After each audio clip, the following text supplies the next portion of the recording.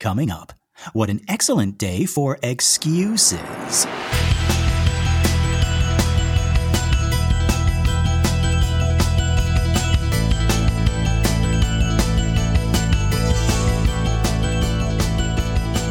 Well, howdy folks, and welcome to Minute 55 of the Exorcist Minute, a show where we endeavor to examine, extrapolate, and excavate The Exorcist, minute by terrifying minute. My name is Lester Ryan Clark. And I'm Keenan Diaz. And we'll be your holy guides on this journey through what some have called the scariest movie of all time.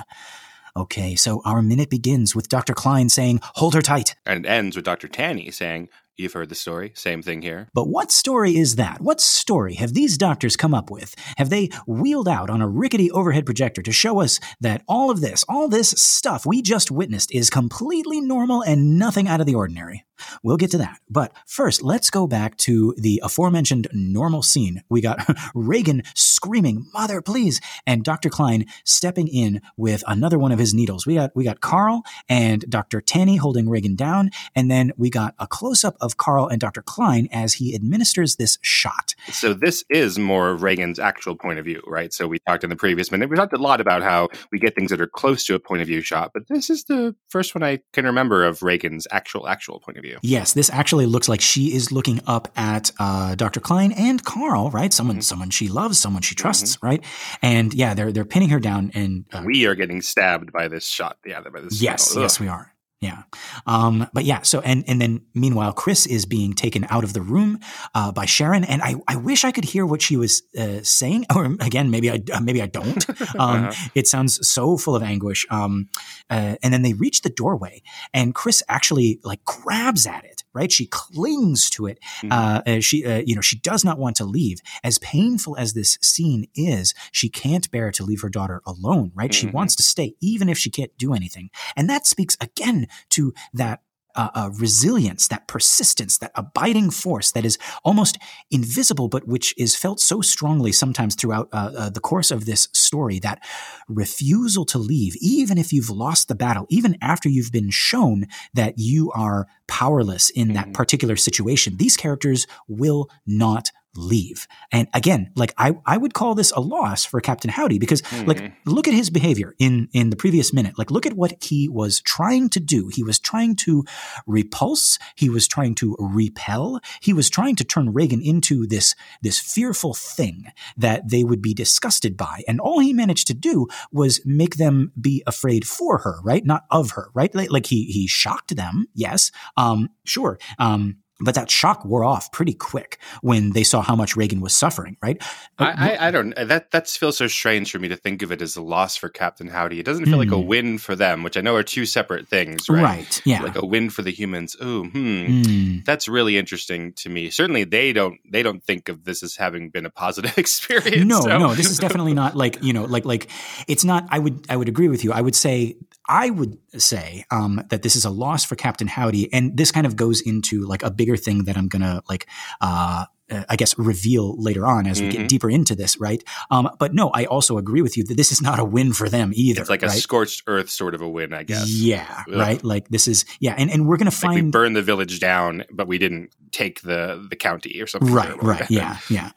And we're going to find out a little more about like his plans. I'm talking about Captain Howdy, right? We're going to find out more about his plans later on and what he's actually trying to accomplish, and how this line of like, keep away, right? Because he shouts like, keep away, right? Might have a couple of meanings, but like right now, Chris is not listening, right? She's not going to stay away. And it actually takes Sharon to physically remove her from the room, and she still fights to stay. Did I miss something? Did the doctors ask her to leave, or what do you think? I don't think that happens, right? It's just sort of, no. Sharon realizes like, well, there's nothing we can do here. Yeah. I think it's a decision, possibly by Sharon, here, which again, like more Sharon stuff. I like seeing the Sharon stuff. But yeah, like the doctors are busy. The doctors are occupied with Carl trying to administer aid to Reagan. So they're not even, like, I don't know, maybe in the confusion and chaos, we might have like heard Dr. Klein shouting, he's like, get her out of here. Or, I don't think so though, right? I think it's all Sharon. And yeah, again, I think Sharon's a fascinating character as an employee who's a little bit more than an employee. Like of all the other things we could have had, right? Like this could have been, Chris's sister or something, right. Or Chris's best friend from high school, or that's not what we've decided that Blatty has. This is an employee who lives with them, and how quickly Sharon can get attached to this little girl as someone who isn't, is also being employed by them, also making money off of it. Like, I don't know how Sharon. Right. How does Sharon refer? Like, this is my boss? I don't know if she says that, right? Yeah. And it's interesting that you point that out, right? Like, because if we had decided that she was a sister or an aunt or some kind of like relation to either, well, I guess it would be both, right? To Chris and Reagan, right? Then her resolve would be she would be called to task in a different way. You know what I mean? Like this is your sister who's going through this, or this is your niece who is going through this. And like, what does that say about you? All of your reactions, all of the, whether you stay or go, whether you, help out or not, like that's going to be a judgment on you. But like here, it's like, but even again, if she were like a family friend who'd been around forever, like that's different. This is someone who has taken this as a job and then like, this starts to happen. Sharon could be like, well, I'm going back to LA, right? Because like this goes beyond my pay grade, but that's not what Sharon does. She's in this family despite herself, probably. Yes. Yeah. Well, I mean, like, and it could be, it could be this way for all of them, right? I'm talking about Sharon. I'm talking about Willie. I'm talking about Carl, right? Like, and again, like I don't know how much longer I can kind of like keep this held back. This big thesis statement that I have about this movie, but like, yeah, just folks pay attention. Keep them listening. Keep them listening. Keep them wanting more. Yeah. Keep them on their toes. But no, like I have something. I have a lot of things to say about the fact that like none of these characters are leaving. Right? They're all sticking around, even the ones who aren't like quote unquote like blood related. Right? Like that says something. That's like a very, very quiet and like inconspicuous statement that Blatty is making, and that maybe Friedkin even picked up on accidentally. Like he, it's just sort of in the fabric of the things. Right. But it's something that like, and I've read papers that Blatty has written later on that kind of address this and kind of like confirm my like belief about like what the heart of this story is. And that might even be extrapolated to Father Dyer and Detective Kinderman. You're saying, yeah, precisely. Yes. Okay, that's interesting. So yeah, so like I'm dropping these hints, folks. Like, but listen in, like about like the, I guess for now we can call it the persistence of good, the resilience of good, right? The power that again, like we've talked about it before. It's not always like bombastic and like to rival, the kind of like the loudness and the crudeness of the evil here, right? We're gonna have like the power of Christ, we're gonna have that bombacity, later on, but. Pay attention to these like quiet moments of goodness, right? Just the like not anything active, but just like the not leaving parts, right? Okay, so again, here's my inexperienced or hacky screenplay impulses, right? Okay. Like, we want to make this a thing. We'd make this a scene, and afterwards, after Sharon drags Chris out of there, then it's Chris saying, "Thank you so much for being there for me, Sharon. Right, I didn't know who I was in there, and luckily you're with me, and I just don't know why you don't go away." But Chris, no, it's Miss McNeil. I mean, Chris. Yeah, that's what it would be, right? Right. Please call me Chris. Right, exactly. And they hold hands. They look. We're more than just boss and employee. We've been through the fire now. Right. Yes. Yeah. Right. I if anything, I thought of you as another daughter, but now I see like you've helped me raise my daughter. Oh my God, and that's when. And that's when Captain Howdy in the other room we hear it's like, oh, shut up. Oh, God. We know. I'll go. Do you just want me to go? I'll go.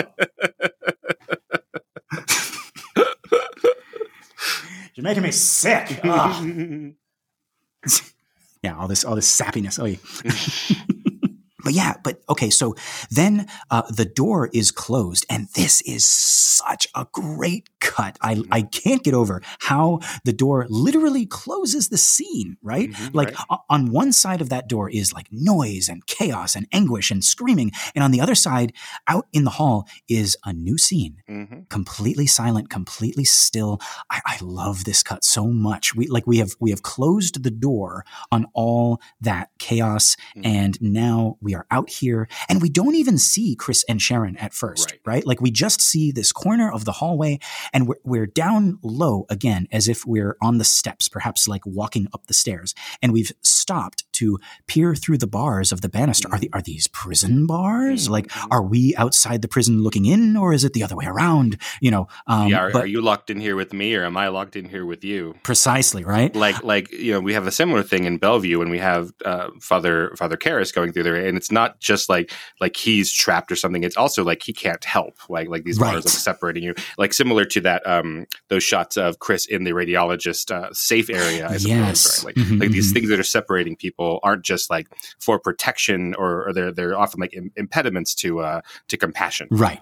So it's not just like keeping you from like being free. It's like you are not free to help somebody you're else. Powerless to intervene. Right. Oh my God. Yeah. I just realized this as we're looking at this shot. So that we just completely forget about the attic, don't we? Like we don't like the attic is right above Reagan's door there, like the door of the attic. And we have just the movie just completely moves on from there. Like we don't, again, like bad, inexperienced, inconfident screenwriter would be like, it's so funny. we thought all of our attention above there, and look, it's just a foot lower than that. We get Reagan's door. Oh, Miss McNeil, you shouldn't be so hard on yourself. No, Sharon, call me Chris. Yeah. There's like in our version, there's like 3 or 4 scenes where Chris says, "Sharon, call me Chris." It's like they forget. Like, but every time we get the same like shot of Sharon, shot of Chris, shot of Sharon. Right. Really making that a moment. Yeah, you're right. Like I was thinking, like because in this image, like we see the hooky stick pull down thing. Oh yeah, there's our friend. Yeah, and it's just kind of like leaning there, and it's like, does anybody need me anymore? Like, yeah, we never hey, let's go catch the ultimate evil up there. That's where the queen is, or something like that. Yeah, we never ever address it again, I think, right? Yeah, the attic is not a thing anymore. No, right? Yeah, even Karras comes over and he's like, well, let's get a look at that attic. No, he doesn't care, right? Like, and Marin's not like, oh yeah, there's something in that attic. Like, nobody cares about that attic anymore. Right. Meanwhile, the mice are up there. Right? Yeah, they're finally. Yeah. Remy's up there. Remy's up there. Ratatouille's up there. Right. That's just to piss off people. Like, I understand. Yeah. You get what I'm saying. And the Exorcist, he's up there. Yeah, he's there. The Babadook is up there, and Bride of Chucky and everybody. Yep, all of them. So we're talking about. Our view of this bedroom door, right? And it's separated by these bars of this banister, right? And beyond those bars is the door to Reagan's bedroom. But right now, all is silent from inside, right? I also want to say, this is the first shot of a new scene. And it's after a scene where I literally had to pause, rewind, just so I could catch like all of the stuff that is going on, that is going by so fast, and all at the same time. And this right here is the polar opposite of that. Like, our first shot in this scene lingers for a long time on the stillness of this hallway, after which we have like another lingering shot. And hey, look at this, folks. We see the same hallway from a different angle. And look at this. Chris and Sharon are right outside the door, right? They had to leave the room, but they still could not bring themselves to go too far. They are literally right outside. And I can almost see Chris's bedroom is right there. So yeah, they could have gone there, right? Or they could have gone downstairs, right? Had some brandy or whatever, right, to calm their nerves, right? I can actually almost see that scene. Sharon's like, Chris, you want to go downstairs and have some tea or some water or a cigarette to calm your nerves? And Chris is like, no, I'm staying right here until they come out. And also, call me Chris. Oh, it's like, but I did. I was like. I'm not leaving, not without my daughter. Isn't that a Sally Field thing? That's not without my daughter. Movie, not without my daughter. There we go. It's coming around. It's coming around. We're talking about Sally Field the whole time.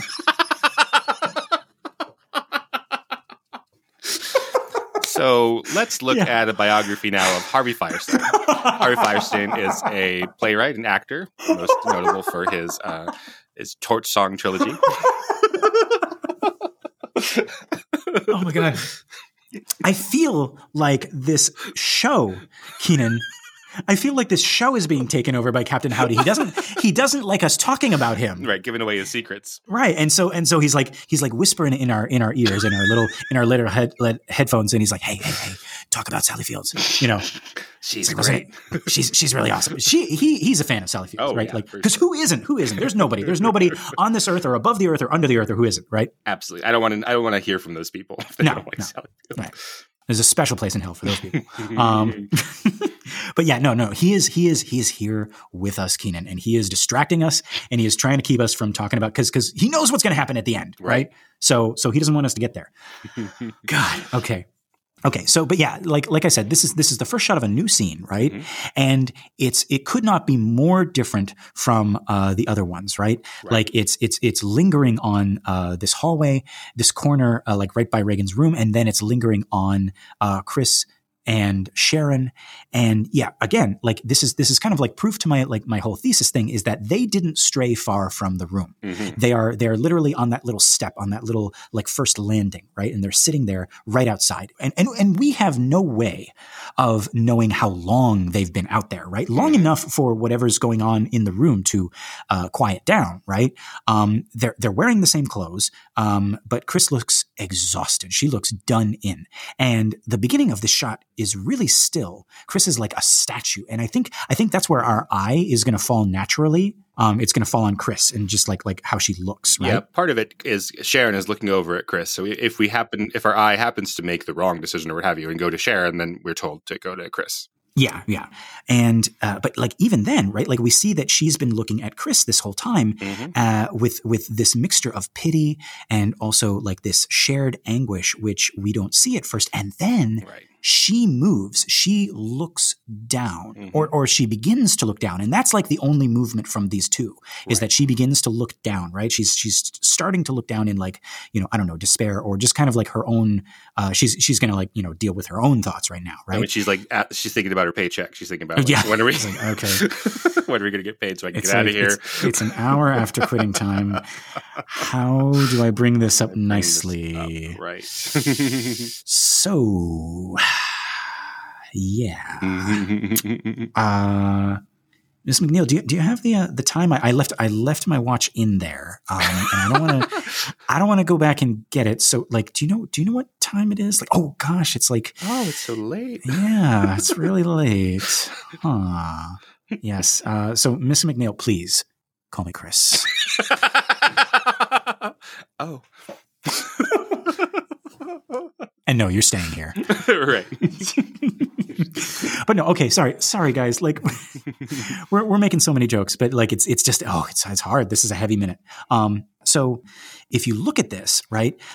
So Sharon, she begins to look down. She doesn't even get all the way down. And that's when we hear the door.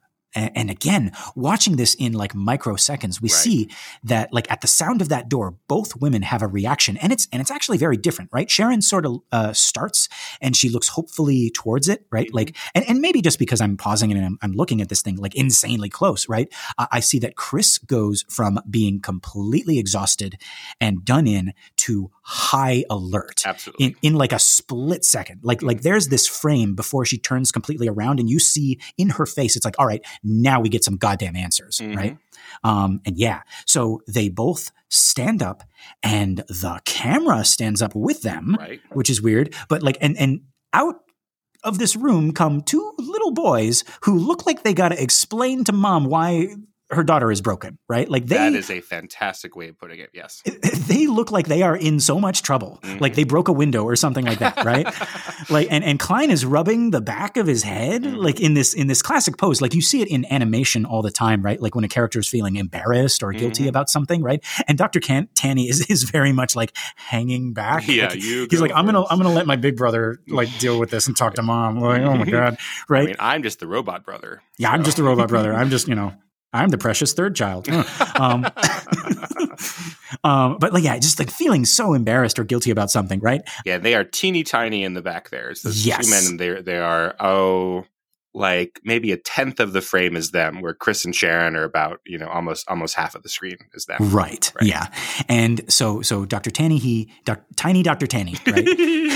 he closes the door, and they sort of just kind of like stand there, and we cut to a shot from behind them on the other side of the hallway, and Chris is all the way at the far end, almost in darkness, right? We're talking about shadows. We're talking about that German expressionist, stuff, and I didn't even notice this, Keenan. This is when Sharon kind of like takes her leave. She sort of like slips away quietly and heads down the stairs, probably to give Chris some privacy, but again, it also mumbling serves something about having an appointment with the horseman. Right. It's like, I gotta see a man about a horse. Right. Gotta see, literally. You hear Captain Howdy from the room. He's like, "Ayo, Ayo." I understood that reference.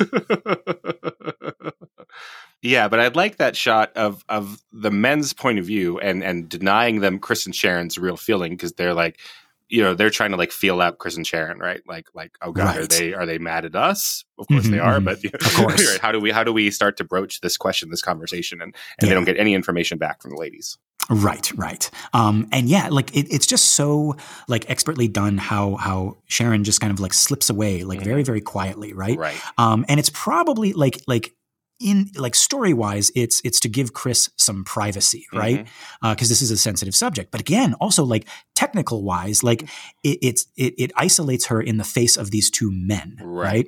These two doctors whom she has entrusted with her daughter, right?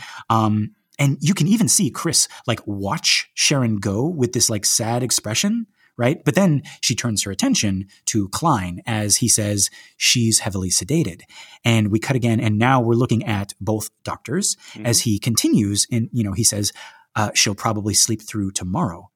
And again, with Tanny in the back, sort of like adjusting himself, sort of like redawning that air of authority. They're both like slowly trying to put back the mantle of doctor and authority figure, right? Like, so they're going from boys to men.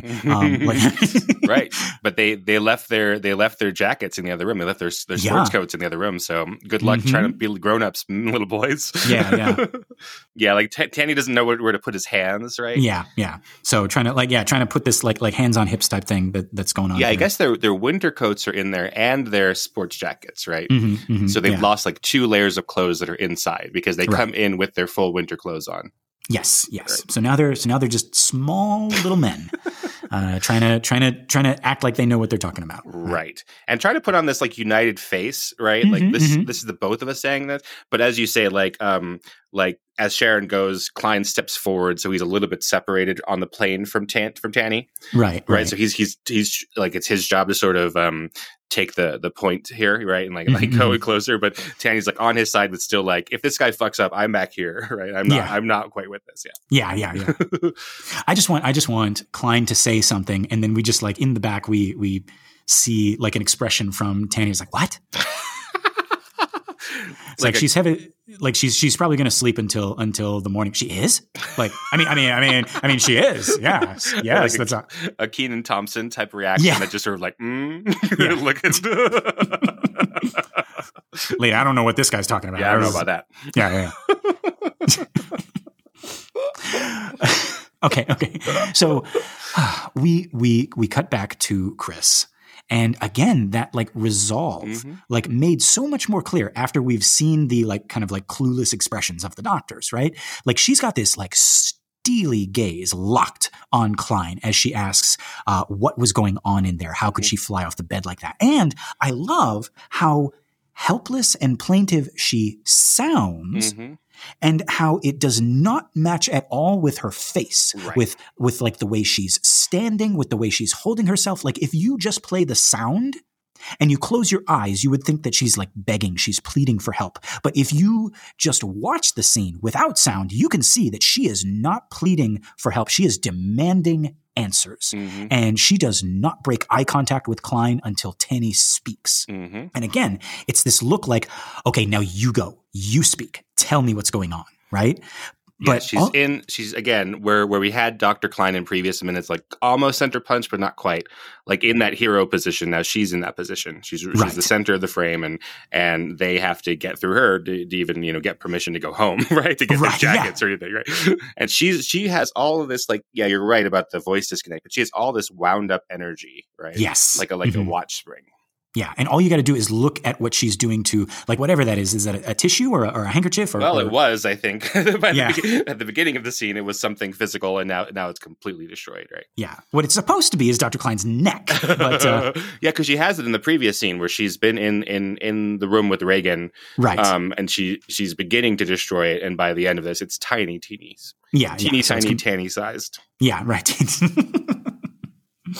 But so, and she's also, like, we're looking at her face, and she's got this, like, set to her chin and her mouth, right? Mm-hmm. Like, she turns to Tanny, and awaits his explanation, but she's also got this, like, you better not be giving me some, like, pathological bullshit, right? To which he says, pathological stage can induce abnormal strength, right? Accelerated motor performance. He then begins to tell that old chestnut of, like that old story about the 90-pound woman saving her child from under the wheel of a truck. And you can see as soon as as he starts to go into that story, Chris sort of, like, allows herself to listen. She sits down on the edge of that dresser, or maybe she, like, leans against it, and she is once again warily placing trust back into the hands of these doctors, but not fully, not completely. That look says that, like, she's listening, but it's also in the tone of, like, go on, I'm listening. It's like she would like to believe them, but knows that she's not going to, right? Like, she's like, right. Okay,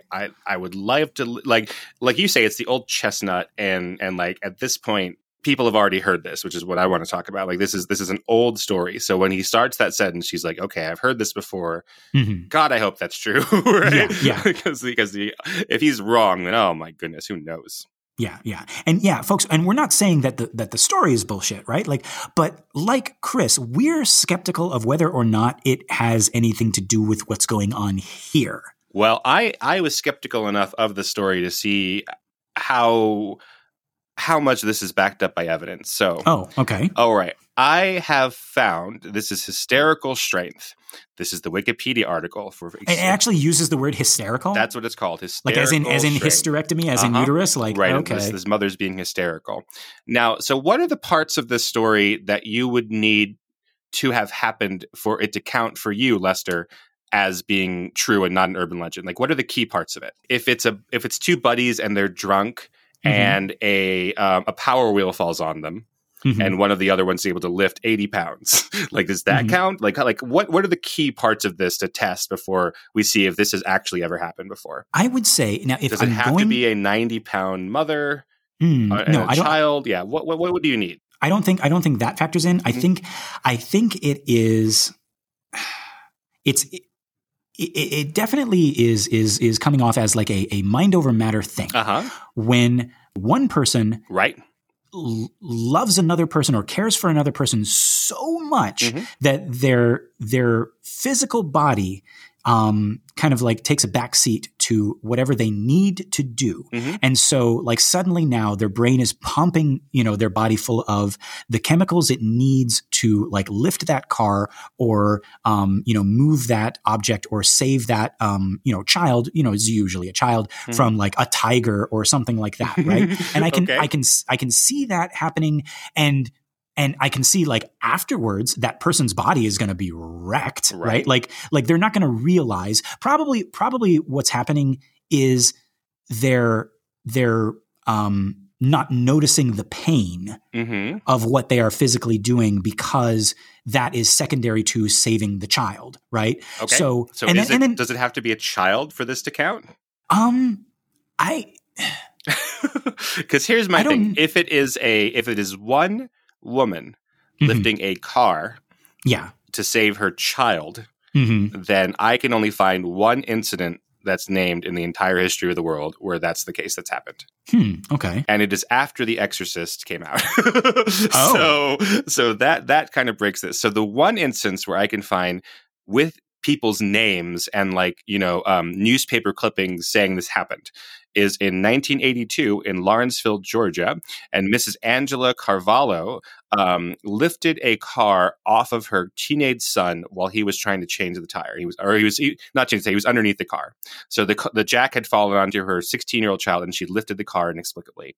So again, that's after The Exorcist came out. So that might be a result of now news stories are there forever, right? After a certain point on the internet, they're there forever. They're hard to take down. down. But that's the only instance I can find of a mother by herself pulling a car off of her child. There are other, crazy instances, and I'm basing this mainly off of this Wikipedia article, but I did other research there. A lot of them are talking about the events that are already listed here, so this seems to be the most complete version of them. There was an instance in 2006 where a mother fought a polar bear, like you were talking about, like fighting a lion or fighting a wolf, right? So that was Lydia Angiou saving her children, or at least fighting off a polar bear long enough for a hunter to take the shot and kill the polar bear. Right.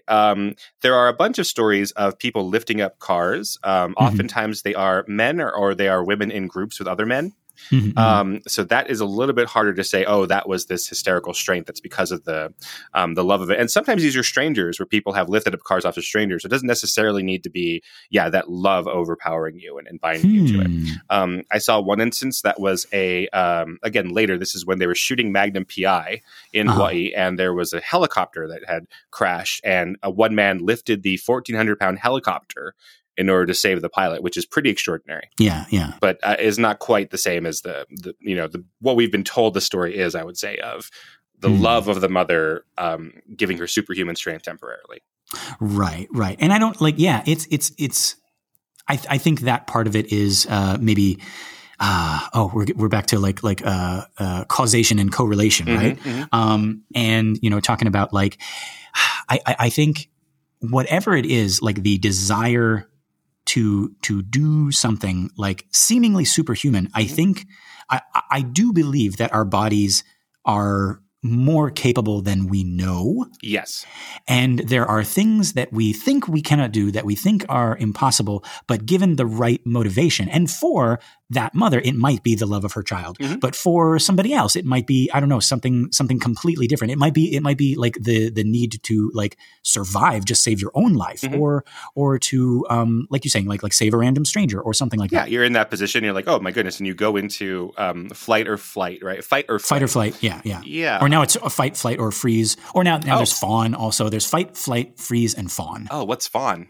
Fawn is like when you like ingratiate yourself towards the thing that is going to eat you up. Like it's like, hey, don't eat me up. Like we're buddies. Wow. I'm your friend. And Oh, that's really interesting. That I haven't heard of this. I'm just sort of guessing. Sorry, you're on the air. But is that's the kind of thing about like when people are like sexually harassed and they end up smiling against their will, and then afterwards are like, why the hell did I do that? Right? Yeah. Right. Like and like just this instinct of like this may make the threat go away. Right. I don't know, but I'm just gonna like take a gamble here. Right. But like ultimately, and that is like incorrectly like viewed as like, oh, she smiled, right? It's like these, exactly. These assholes who are like taking advantage of that. That's ammunition for them to say that like that they weren't doing anything wrong. But like, but no, it's an animal thing of like.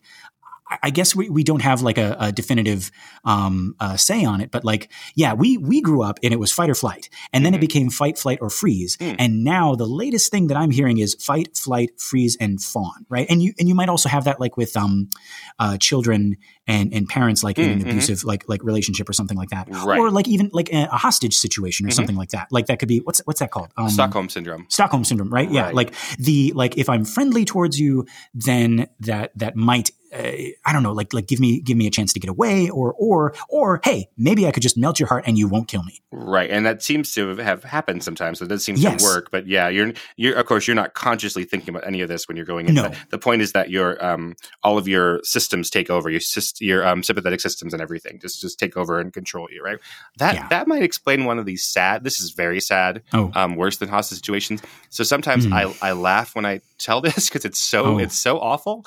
Okay. So I apologize. So just putting this up front. Yeah. We're putting this up front because like whatever Keenan is about to say, now you got me laughing. Exactly. Because it's so terrible. But there are some small mammals when they get cornered who end up grooming themselves. And it's like, so when they get cornered by like a predator or something, like their system takes over and they're like, I don't know what to do. And so they just sit there and make themselves more vulnerable.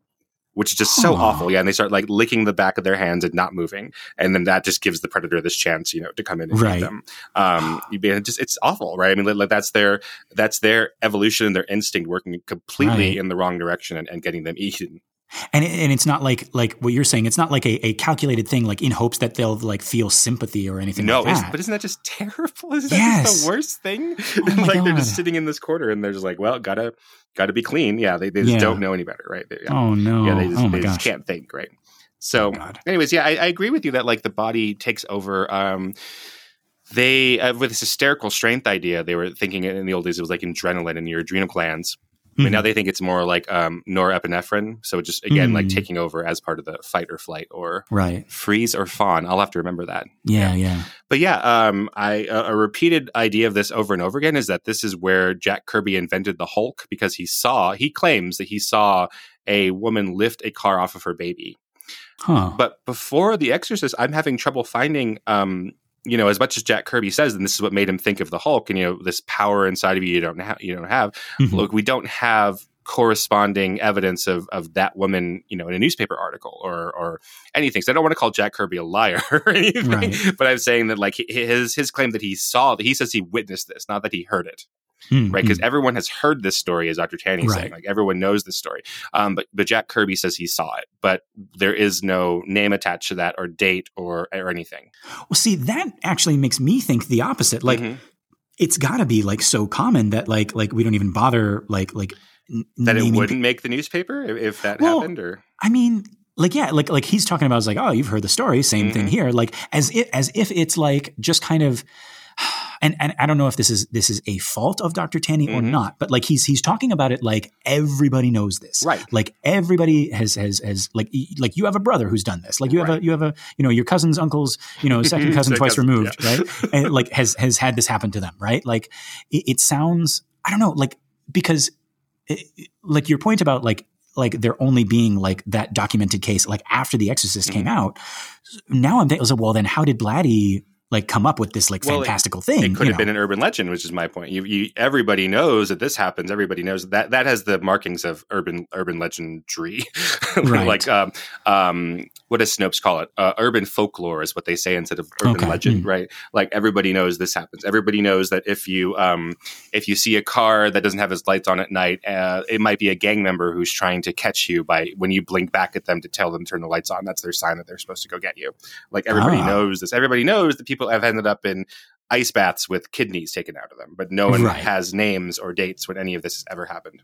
Oh, okay. No one has ever caught anybody leaving razors for strangers' children in Right, candy. I was going to say that. Yeah, they've only ever That's caught. been debunked. They've only ever caught parents poisoning their own children. Their own children, right? Yeah. They've never caught strangers doing it. They've never caught anybody hiding out under your car and slashing your Achilles tendon with a razor blade. Like that's never. Again, if it happened, we don't have any evidence for it. So somehow we end up all knowing these stories. But and I'm not saying that hysterical.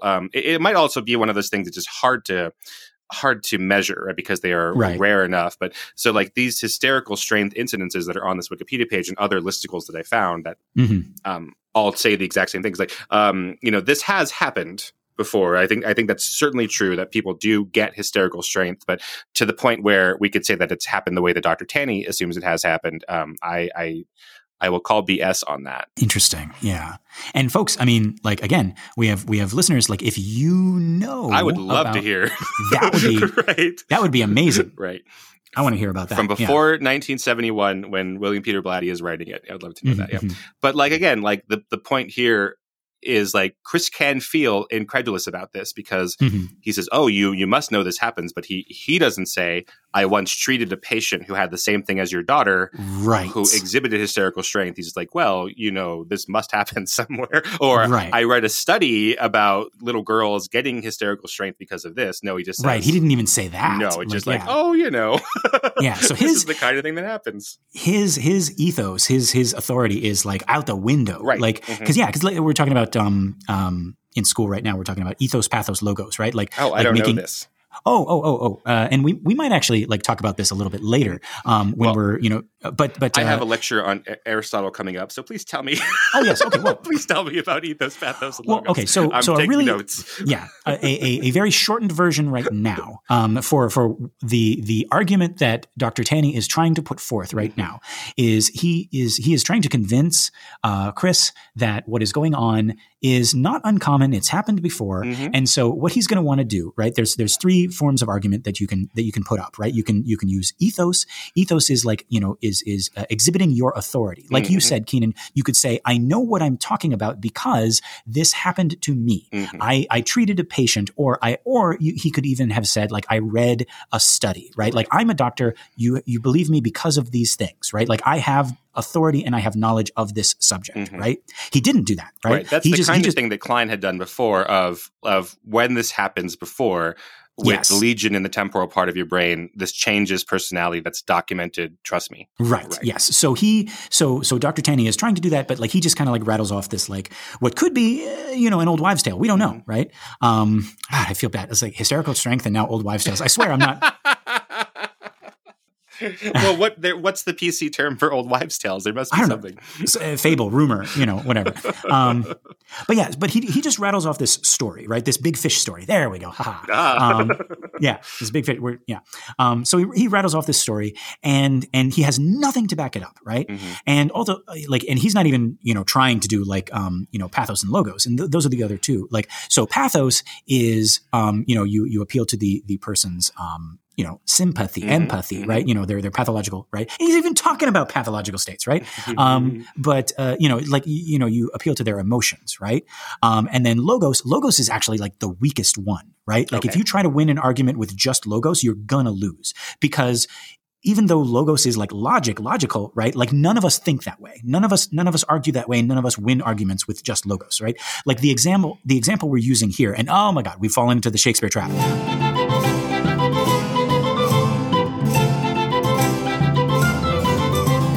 But no, we're looking at Julius Caesar, right? And near the end of like in the middle, like right after Caesar's death. Spoilers, guys. Right after Caesar's death, we have those two big, famous speeches, one by Brutus and one by Mark Antony. Mark Antony is the guy who's like, friends, Romans, countrymen, lend me your ears, right?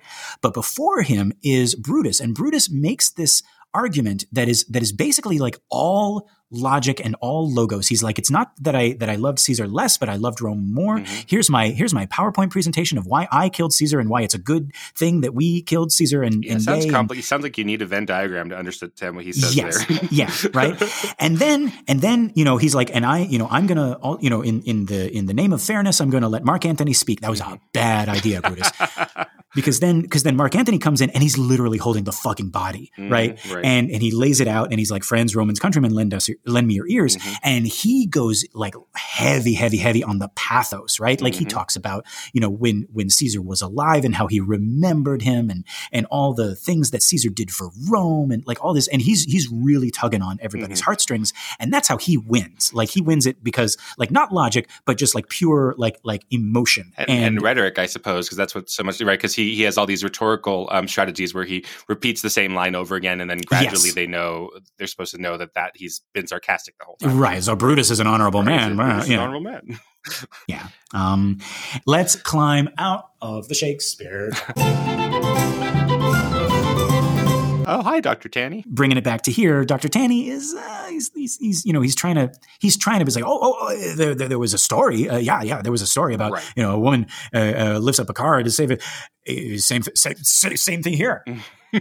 And just stands with his arms folded. He's like, there you go. There. End of story. End of story. Right. But yeah, so he's trying that, and he is not convincing Chris. He is not convincing us. He is not convincing anybody, right? Yeah. So I mean, I don't want to call Jack Kirby a liar. I don't know him and he made the Hulk, so the Hulk can come after me for saying this never happened. Yeah, you don't like him when he's angry. But yeah, okay. So I think that's where we end, right? With him saying same thing here, right? Yes. Okay. So I think we are all done. Is there anything else we missed? No. We're done. we are definitely done. Okay. So are you thinking what I'm thinking then? I think I am, Lester. Folks, until next time, the power of Julius Caesar compels you.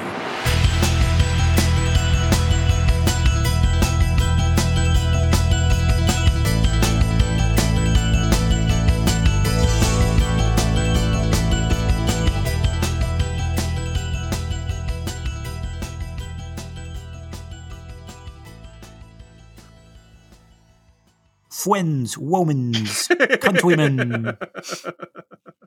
I come to bury Caesar, not to praise him.